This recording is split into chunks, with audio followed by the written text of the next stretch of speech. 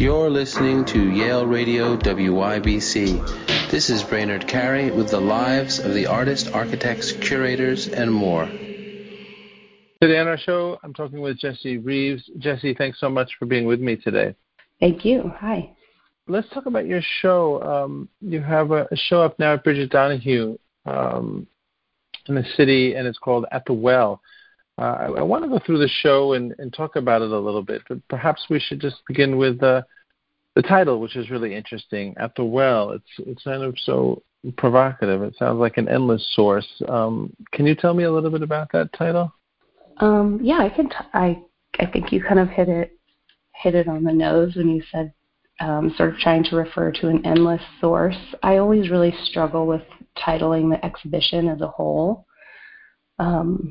Titling something that I really enjoy the challenge of titling the individual works, and it's something when I've had teaching opportunities I really like to focus on, but for some reason titling the exhibition as a whole or finding language that can kind of stand in for the group is something that is challenging to me. So the sort of process of arriving at that title was working in the studio. I had been casting this sort of relief of a woman from behind, which is featured in two of the works in the exhibition, and I sort of set one of the cast reliefs down on this circular tabletop that didn't end up becoming a part of any of the works. And I looked at it, and it's kind of like it's sort of this kind of like the rural image of a woman at a well. It just sort of emerged in that moment, and kept coming back to it as an idea for the title of the exhibition. And I liked the idea of the kind of expansiveness of that title. It could be, there's sort of dark associations that come to mind for me in terms of like addiction and, this kind of endless striving for something that is never really attainable, but also kind of an exciting, the sort of exciting implications, which would be like, like you sort of referred to, going to the source, or, even the kind of act of creating in itself, like looking for the source, visiting the source.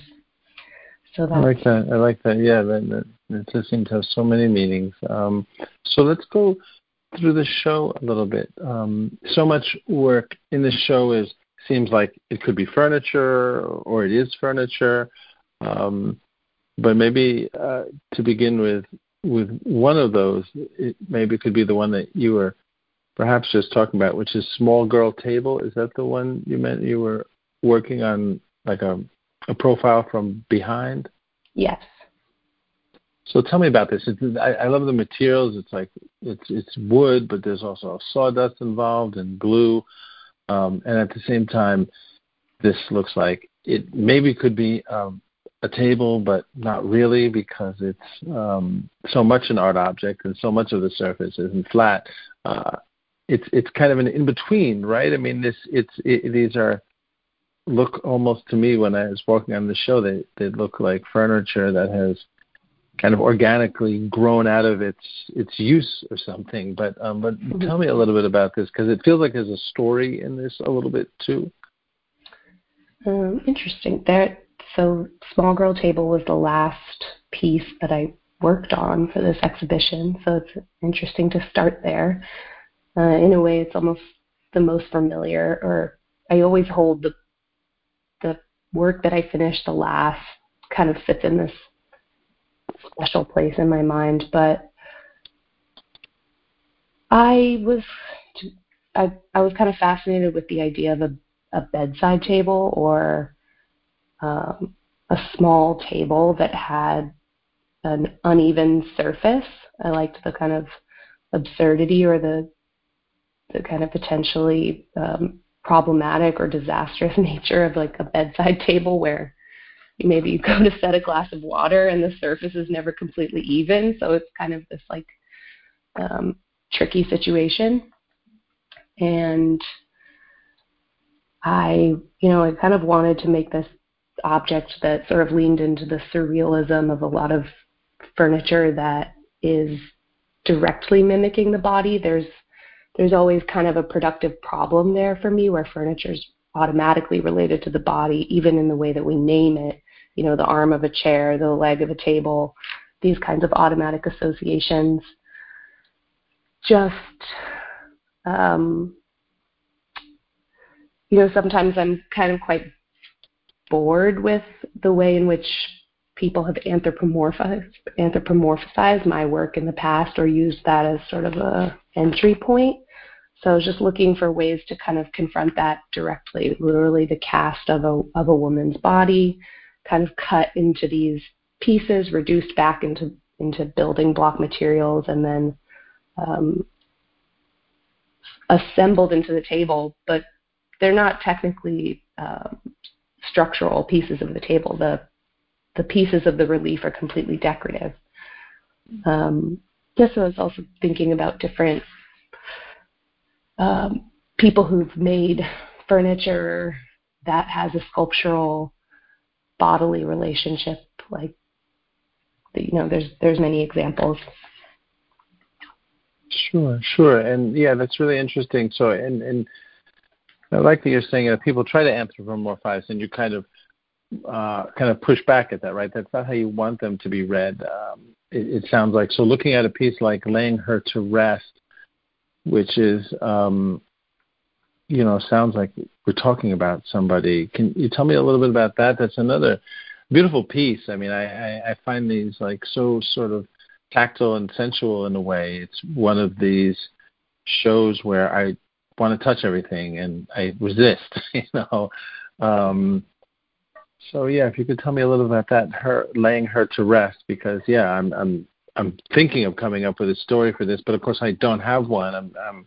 I'm not there, but it does seem like it points to something in particular. Yeah, I appreciate that, and I'm glad that you talked about this piece. I feel like it's maybe one of the strangest works in the show, or there's a few different ways in which I like to talk about it. So the existing object that the sculpture is structured around is an early plastic design object. I think it was produced by Cartel, and it's this kind of round plastic formed storage container. And that's actually a piece that I owned and lived with for a long time, you know, kind of apartment to apartment. Over the last 12 years in New York, I kept makeup and nail polish and, you know, medicine and all these kind of all the things that we're always trying to store but not see in this container. And then so one sort of reality of the title is playing with that, like when you're finally done living with an object, and for any number of reasons, like maybe you sort of move on from the style of the object and all of its associations, or, you know, maybe it's kind of damaged beyond repair. So it set about sort of building this structure to contain that object, and the approach to the sort of padded panels that hold this Cartel plastic piece are based on this kind of DIY craft project called a memory board, which is, you know, basically just upholstering a flat board using foam or batting fabric and ribbon. So it's a really approachable way. Before you go on there, a memory board, that's like a thing, that's like a project that people do, a memory board? Yes, maybe you could probably look up a YouTube video for how to do this technique, and it's like something that a teen would do, and then they would hang it on the wall of their room, and you can tuck photos or different ephemera into the places where these ribbons touch the fabric, if that makes sense. Yeah, that makes sense. Kind of like an old-fashioned kind of cork board or something, where Exactly. You put photos and yeah. Exactly, like a cork board that doesn't require pins. Exactly. So that's the sort of structure of this technique, and then the sort of flipped inside out. So it is, you know, slightly more casket-like. which right, and I think is probably giving too much information. okay, yeah, but that's okay. That leads to other works. There's a few hanging racks in there, which on one hand seem completely sculptural and like nothing I'd ever use for a hanging rack, of course, but they also seem to have to be almost functional, right? To be able to be used that way, which is kind of a borderline you play with, right? Some of these can actually be used if you own them or touched, and some can't be. Hanging rack 1, yeah, and hanging rack 2. I'd love to talk about those because these are quite different than the rest. These seem kind of like the woodworking is beautiful in them, and that they come close to almost thinking I could use this kind of thing. Whereas I don't feel that about much of the rest of the work. Interesting. There's I guess I hope that the works in the show, the sort of range of works give a range of impressions for how you may or may not use them, or your sort of perceived comfort level with using any of them. But they're also meant to kind of tease at the idea of function, not so much as like an invitation to use, but I guess more like a dare, really, more like a question of like, if you're told that you could use this, how would you, or why would you, and would you ever? So the hanging racks, really are sort of born out of, I guess, a story that I kind of returned to with like a work that I made a long time ago, which was called Waterproof Shelf. And that was sort of a freestanding shelf with this kind of zippered nylon, almost body bag structure or body bag outfit kind of draped over it. And it zipped and unzipped. And I like the kind of questioning of why you would ever need a waterproof shelf. And, was it like because you might have a leaky roof, or would you put it in the bathroom where things kind of get like damp and saturated with moisture? And for some reason that kind of, I guess it kind of like led me into this idea of the bathroom as this place where scale becomes really important. I personally live in a city, so bathrooms are really small, but what if you kind of have this treacherous object that's meant to exist in there? So the sort of starting point for these was almost like a towel rack, which there's another work in the exhibition that is a towel warming rack. And these kind of morphed into something that could be a little bit looser in terms of its, association. So that's why I kind of reduced it back to hanging rack. You could hang any number of things off of this or not. I like that. Yeah, and I like just the range of materials in here and the objects. It seems so exciting to just walk around and look at different objects and how they're made and what they're made of. There was one called Fashion Collaboration, which is 2022, and it looks like for shoes, but though I imagine they're made out of wood, it almost looks ceramic. Or leather. Like the medium is hard to pin down by looking at it. Though I know it's like, I guess a shoe, and there's sawdust and wood in there, but it's the kind of thing again where I want to touch it or reach forward and understand what this is. What is happening there? Those seem like I'm not sure if there's a pair in there, but they're this really odd, wonderful mix of shoes, of heels that seem to have a life of their own. They seem, almost like an animal that's about to crawl away. But then again, this is called that collaboration. So yeah, let's talk about that. What is there a collaboration here, and what's happening? Oh goodness. Well, yeah, this is. I guess I have a lot to say about fashion collaboration. The material, I'll start there because I think I use this combination of materials, which is sawdust mixed with wood glue, and that's present in quite a few of the sculptures, not all of them, but I've been using that. It essentially is a mixture of those two materials, really simple. I mix it in a bucket, and it almost becomes like a wooden clay. So when it dries, it's hard enough to sand or cut, just like any other type of engineered wood. A lot of plywood or masonite or particle board is really just some kind of mixture of wood with a type of glue or resin. So that's the material that these are made out of, and they're just shoes from a thrift store that have been covered in the sawdust. And the original intention, you can see on one of the shoes that it's sort of cut from the back. Right, like it was about to be cut down the middle or something and stopped. Mm-hmm. So I got the shoes with the idea of cutting them in half, and I had more shoes. I think there's 4 different shoes here, so I must have had 4 pairs. And I cut the first 4 shoes in half, and it's this incredibly challenging process to cut the shoe in half. There's actually a lot of metal and a lot of just crazy, unexpected materials inside of the heel, the high heel.